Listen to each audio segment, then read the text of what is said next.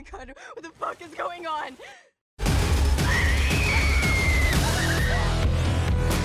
Is there a concern that Slasher Man could push the already unstable over the edge? Hello. My name's Steven, and with me this week is Sharon. Hi, guys. And on this episode of the Movie Club, we are discussing Jay Baruchel's 2020 horror film titled Random Acts of Violence. The premise is a masked maniac uses a comic book killer for inspiration. That's the premise. It's a Shudder exclusive. And I'm going to say this right off the bat. The Shudder exclusive did not. It didn't. Yeah, I know. I see shock share, and this Shudder exclusive did not hit me in the same way that Host did. And if you haven't listened to that podcast, you should listen to it. I was expecting more out of this. Knowing that the director is Jay Baruchel. He is a comedic actor. He's in things that I love, like This Is the End. And then he's in the show called Man vs. World, I think it is. It does matter. But yeah, we're here to talk movies, not TV shows. Right, that's true. And he directed one other movie before this, which is Goon: Last Enforcers. It's a sequel to it's a hockey movie. And of course, and he voices Hiccup in How to Train Your Dragon. Yeah, I know. Just think about that. Like the guy that voices Hiccup, the main character in How to Train Your Dragon, directed this slasher movie.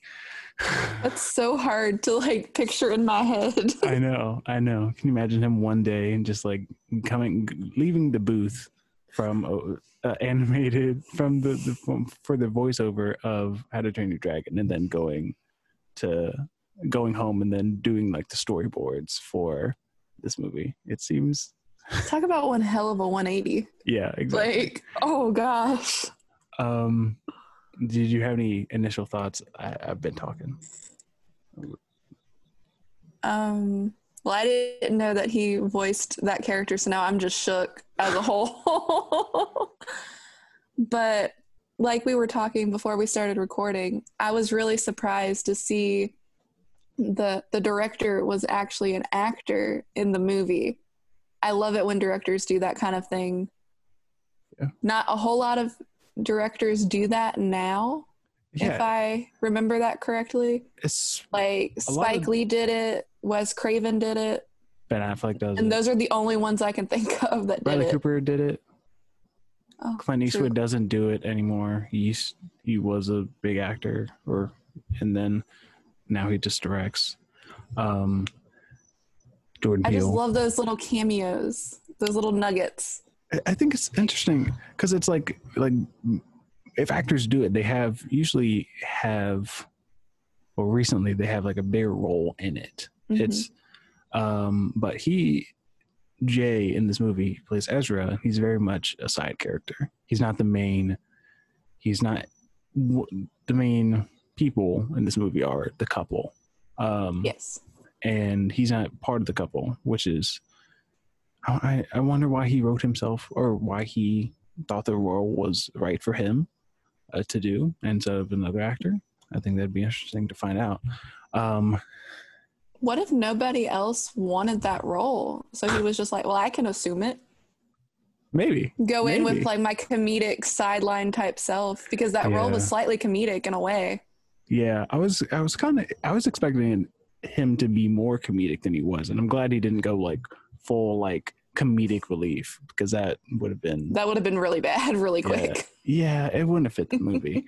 Well, for me, the movie acted like it was going to be kind of self-aware, and it had something to say about art influencing real life violence. They say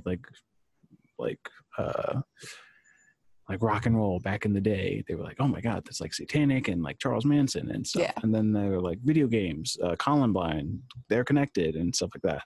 And I thought this movie was going to have something to say about that, but it really, and it seems like it does at the beginning. There's like a heavy-handed like monologue, and then the ending I think is like very like it's very much like the beginning, where it's just like a heavy-handed monologue, and it just, for me, the ending and well, what this movie started out with like the monologue, I was like, okay, this movie has something to say, whatever. Mm-hmm. And then like getting to the end, it acts like it said something. Like it acts like the movie said something, but it didn't. So I was just like, it didn't feel earned to me. It just felt like flat and felt empty. Or like I felt like if I got something, got the meaning that Jay was trying to put out there and like make me feel and make me think about, then yeah, I would have felt okay, and I would have liked it, but it felt flat for me. And that's understandable. I thought of the movie more so from like the psychological perspective, personally, kind of like man versus like the inner monologue that was going on in his head, especially there towards the end. Not so much could be said for that towards the beginning, so I'll talk more about that part later on. But I feel like it's definitely more psychological in the pull that I feel that the director was trying to get us to see. Not so much that the movie itself had like some big like outright thing to say, but it was definitely more of a psychological tinged message. Oh, gotcha. Yeah, I don't see that, because I feel like for me, I think that if he meant to do something like that, he would have dived into the killer more. And like the only part that he really dived into the killer and like what they were thinking was the ending. And like I said, it didn't really hit home for me. So with that, I would like to remind you of the lead lady couple person character. Her line where she says that she's tired of only seeing the killer's perspective and not the perspective of the victims. So you think that this movie was trying to be that? Trying to be from like okay. Maybe. I see your point. I do see your point. Like that wasn't the exact line she said, but that's the gist of what I remember for it. No, that's basically what she said. That's interesting. I didn't think about it like that. Also, for our audience, I am currently on a steroid, so my brain is taking very weird segues in my thought processes. Well, I'll so if that's not what you guys think, it's totally fine. I'll try to guide this whole thing, and I mean, and that's something that I didn't think of. So I mean, your steroid brain is pumping in that in the area of finding meaning in this movie. I think the best part of this movie for me, while watching it, was the cinematography and the kills. The kills were very well shot. Yeah, in my opinion. Yeah, for it being like a very not like your typical slasher gore thing, like where you actually see all the carnage, right? But rather you see like the ending poses. Yeah, and everything. I thought that was really interesting. The cinematographer, he did another movie I watched during quarantine, which I'm really glad I watched, called Possessor. It is very much like this movie. It's very stylized in its lighting.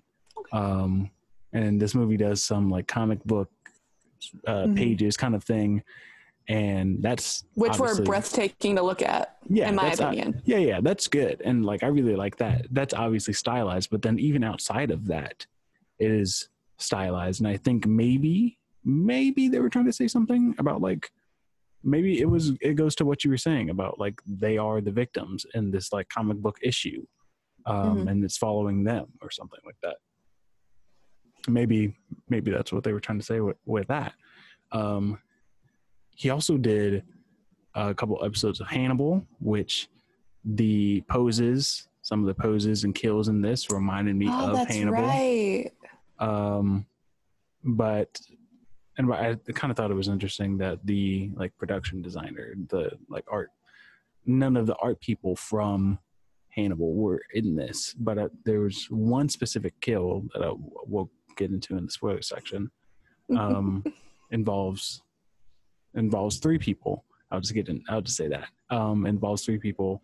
That image right there, that reminded me of Hannibal a lot. Okay. Have you seen Hannibal, the show? I have. Okay, yeah. Like it just took me a minute to like think back to it. I'm like, holy crap, you're right. Yeah. But yeah, this movie, it looks good, and like the kills look good, and they're done well. They're directed well, but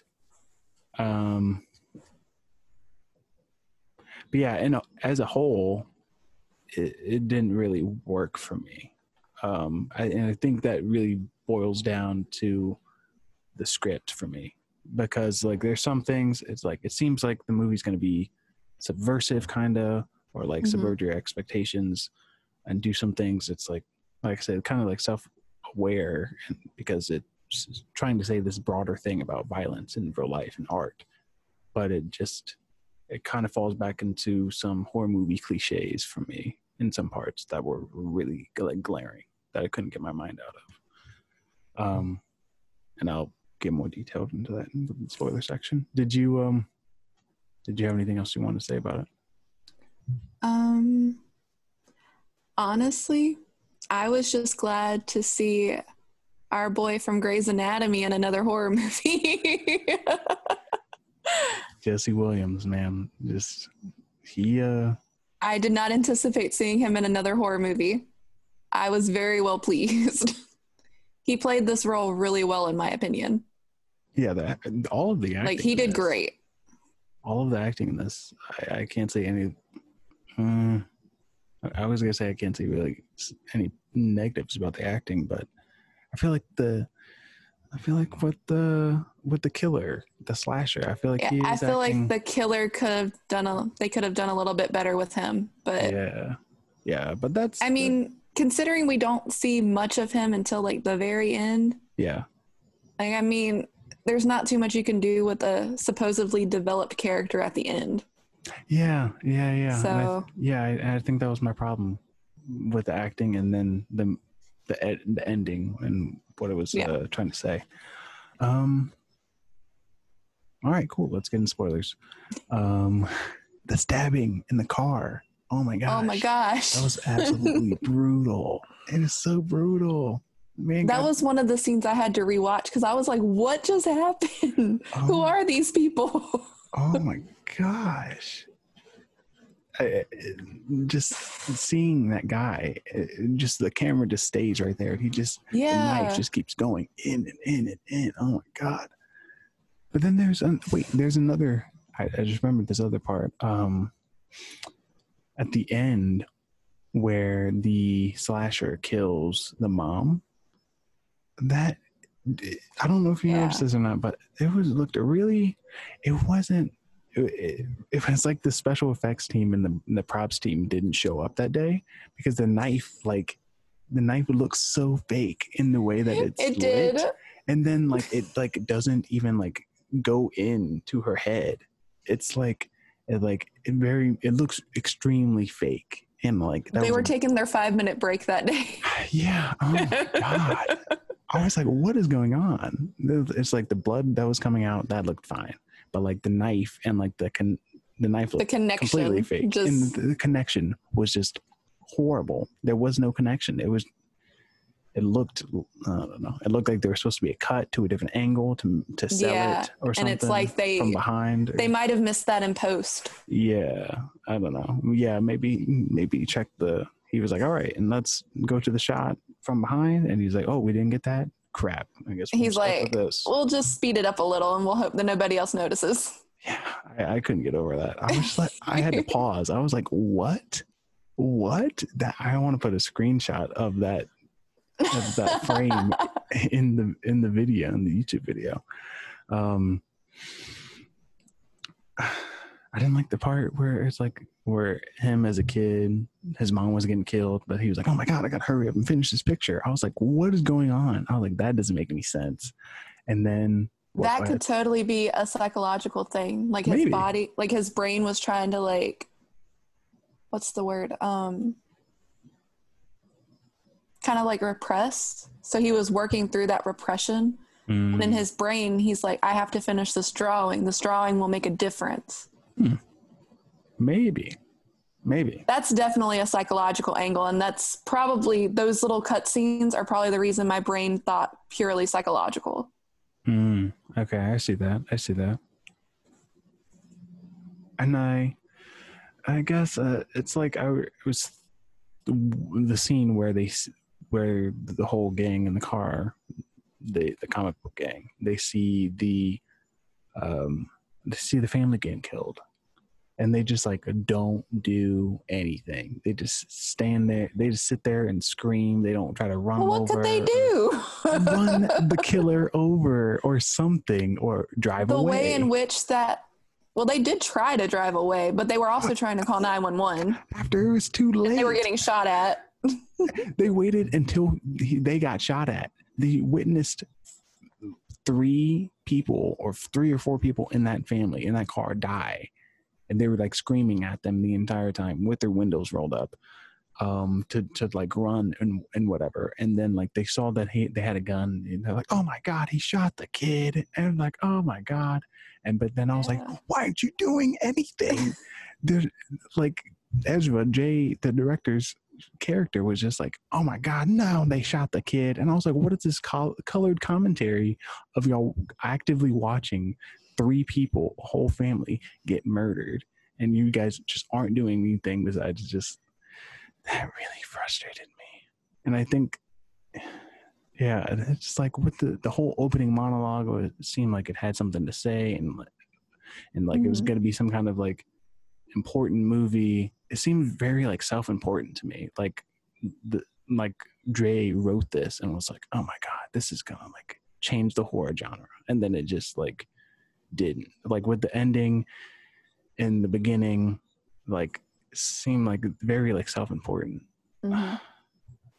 One thing I did think was really interesting is how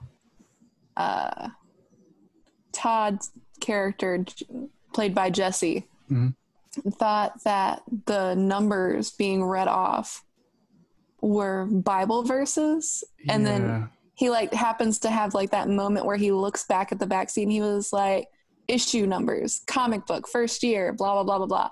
And I'm like,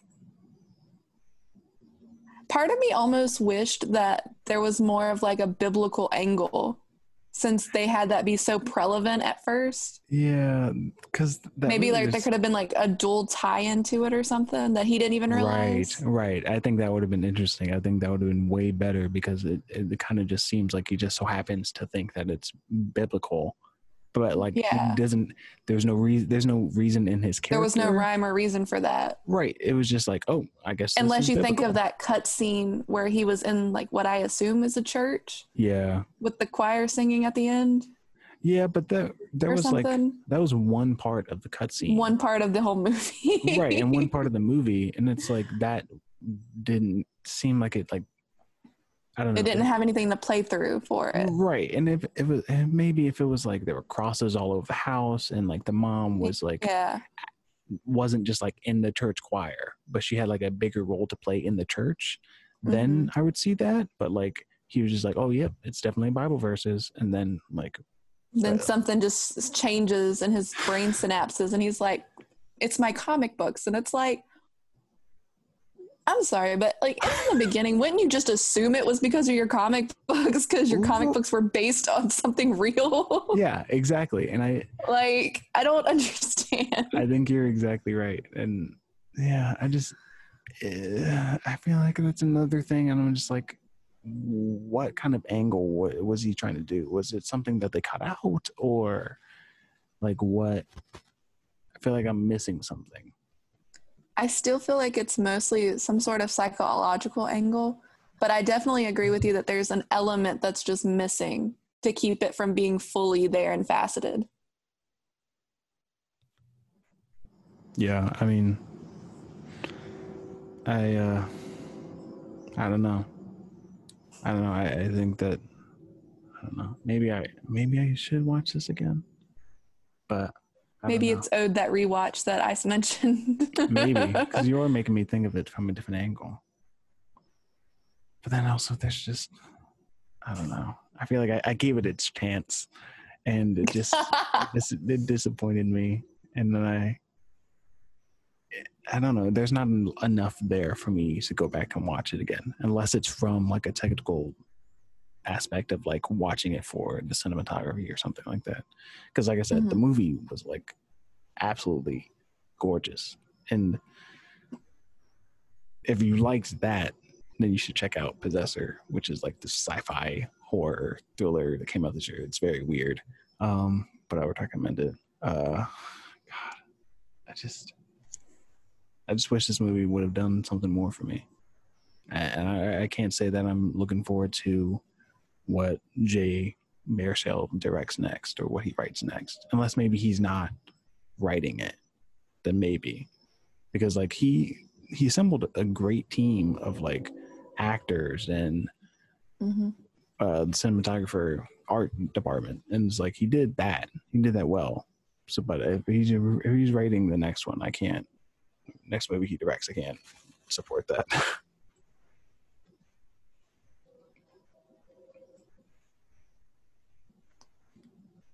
I feel like he took some elements from like other horror movies. And I think that's really been sticking in my brain a lot, because those scenes with the slasher killer dude getting out of that vehicle, it kind of had some like Jeeper Creepers vibes. Yeah. With like just the animosity in which he was driving. It just made me think of that movie. Yeah.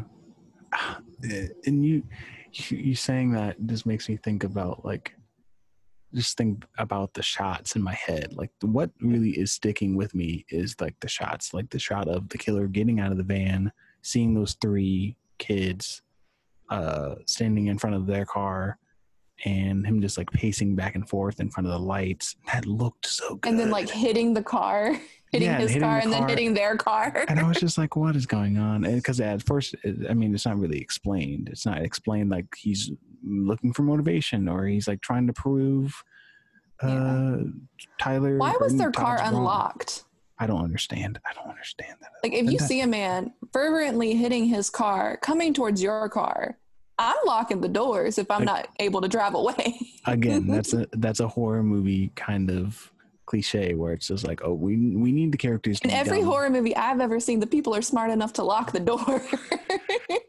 I've watched too many dumb horror movies recently. Like, I mean, horror movies where the characters are just complete idiots. To me, I know I was going to mention two of them. Haunt. I know you liked Haunt. And then The Ruins, which I watched like 2 nights ago. That was the character's so dumb in that, and it's like you said. You see this guy, he has a mask on. You set one like a welder's characters, mask, not even like a regular horror movie mask, a welder's mask. right? And one of the characters mentions the mask, and then they get back into the car, and then they don't lock the door. They don't lock the doors, and also if you have a flat tire, you can still try to drive away with it. You're riding on the rim. You won't get very far. You won't get far, but you're getting far. You're getting further away from this man that's going to kill you and just acting crazy. Oh my gosh. That's true. I didn't think about them attempting to drive away. Their tire wasn't completely shot. They'd probably get like maybe a quarter mile down the road. Yeah. Before it got worse. Something. And then they just ditch the car, run away together or separate directions, whatever. Which again would play right into the hands of Jeepers Creepers. He could have chased them through the like cornfields or whatever. Yes. Channel your inner children of the corn or whatever the crap. I don't remember what was on the side of the road at that point, but I feel like it was like middle of nowhere farm or hay type crap. I think it definitely was. I think it was. Yeah, it was like. It was middle of nowhere, if nothing else. Middle of nowhere farm, kind of. Yeah. They could have found something to run into. It's fine. Found something, or just ran. Like, run away, separate a little bit. He won't be able to catch all three of you. Yeah, exactly. He doesn't have that much time in the movie to kill you guys. Yeah, exactly. Which is probably why it was convenient Why they for them didn't. to leave the doors unlocked. And that's what I'm saying. It's stuff like that. And I'm just like, what? That doesn't make sense to me. I don't know. I'm just going to look at the Rotten Tomatoes. So on Rotten Tomatoes, the critic consensus is a 64%, and total is 55 people, critics that weighed in. Audience score 57% with 7 user ratings. And then on IMDb, it has a 5.0 out of 10 with a little less than 600 people that rated it.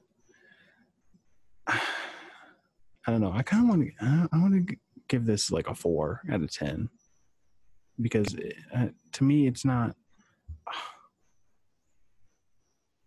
I can't. There's so much. I can't rewatch this movie because of how dumb the characters are, and some of the characters are at some point. But the movie looks so good. The cinematography is so good, and the kills, the trictograph or whatever it was called, that looked so good. Looked straight out of Hannibal or something, or looked not like Hannibal would actually do something like that, but it looked like it looked staged in a way that would, and yeah, I don't know. I think if I bump this up from a 4 out of 10 to a 5 out of 10, it will only be because of the cinematography and the kills. But really, I feel like I can't really justify bumping it up 1 point over that. So I'm going to give it a 4 out of 10. What do you think? Well, I'm still sticking to what I had put on my letterbox. I gave it a 4 out of 5 because, like I've said, like I got really hung up in like the psychological aspects. And I just think that gave me like a different lens to view it through, like a slightly deeper, darker context. For those of you who don't know me, I'm very dark and twisted. I love horror. Always have, always will. This is why every movie that I think of, every time I watch a horror movie, I'm like, oh, I was like, every time recently I've been watching a horror movie, I was like, oh, Sharon and I could do an episode. Like all the episodes I'm thinking about, or all the movies I want to watch that I know that you want to watch, or I want to watch with you because I know I like them, but I want to see if you will like them. Are horror movies. God, we should do an episode on the Babadook. No, that's no. You're not doing this to me. Oh my God, it's so good though. Anyway, Sharon, where can the people find you on the interwebs? Where you want them to find you? You can find me on Letterboxd at Sleepy Sharon. Find her on the Letterboxd at Sleepy Sharon. Find me on Letterboxd for right now at Cut to Black.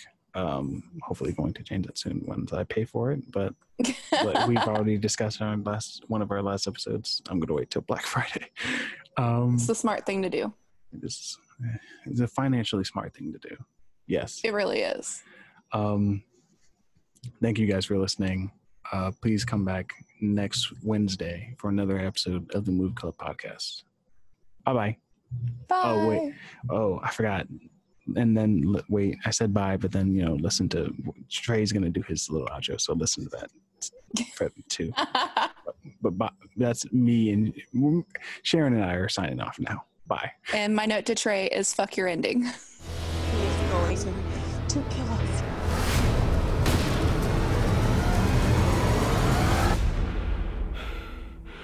I can't wait to show you. Who comes up with this stuff? Thank you for listening to the podcast. Make sure that you check out the other shows that we have on the Facebook, the other main podcast that comes out every other Tuesday. Make sure you leave a like, share it with your friends and your family. Go check out our YouTube where we have content from other Production 1200 works. And make sure you follow us on the Instagram. We post sometimes there. We'll do more. We'll try. Maybe. Like us on iTunes podcast, rate and review. Give us them 5 stars. And we'll see you next time.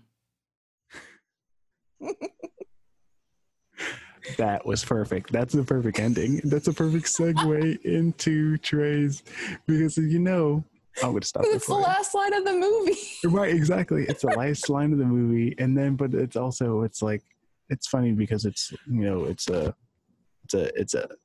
a pre-recorded ending. So it's like he doesn't know. He's not going to listen to it or anything. He's not going to listen to the podcast and then do the. I just hope Shaquille doesn't.